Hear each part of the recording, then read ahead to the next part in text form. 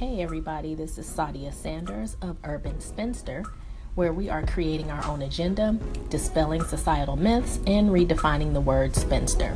So I wanted to briefly talk about a sermon that I heard recently, and I love this pastor. His name is Donald Bell, and his church is Covenant Blessing Fellowship in the Los Angeles area.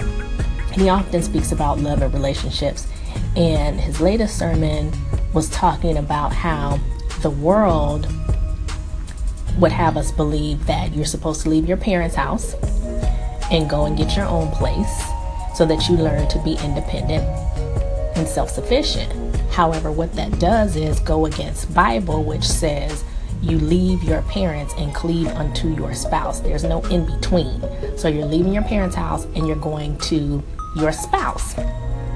And what that does is allow you to remain in the mindset of being able to compromise, consider one another's feelings, share space, etc. The longer you're single, the more you develop your own belief system.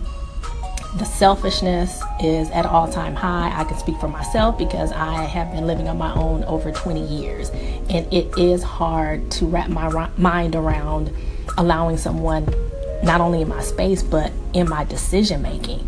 I can do whatever I want to do right now.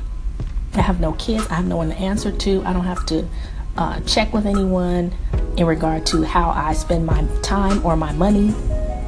So it is challenging for singles who do want to be married. So keep that in mind.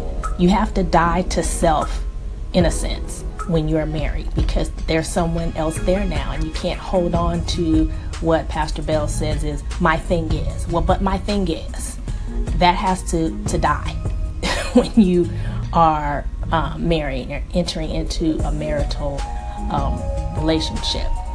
The selfishness is what keeps us at odds with one another.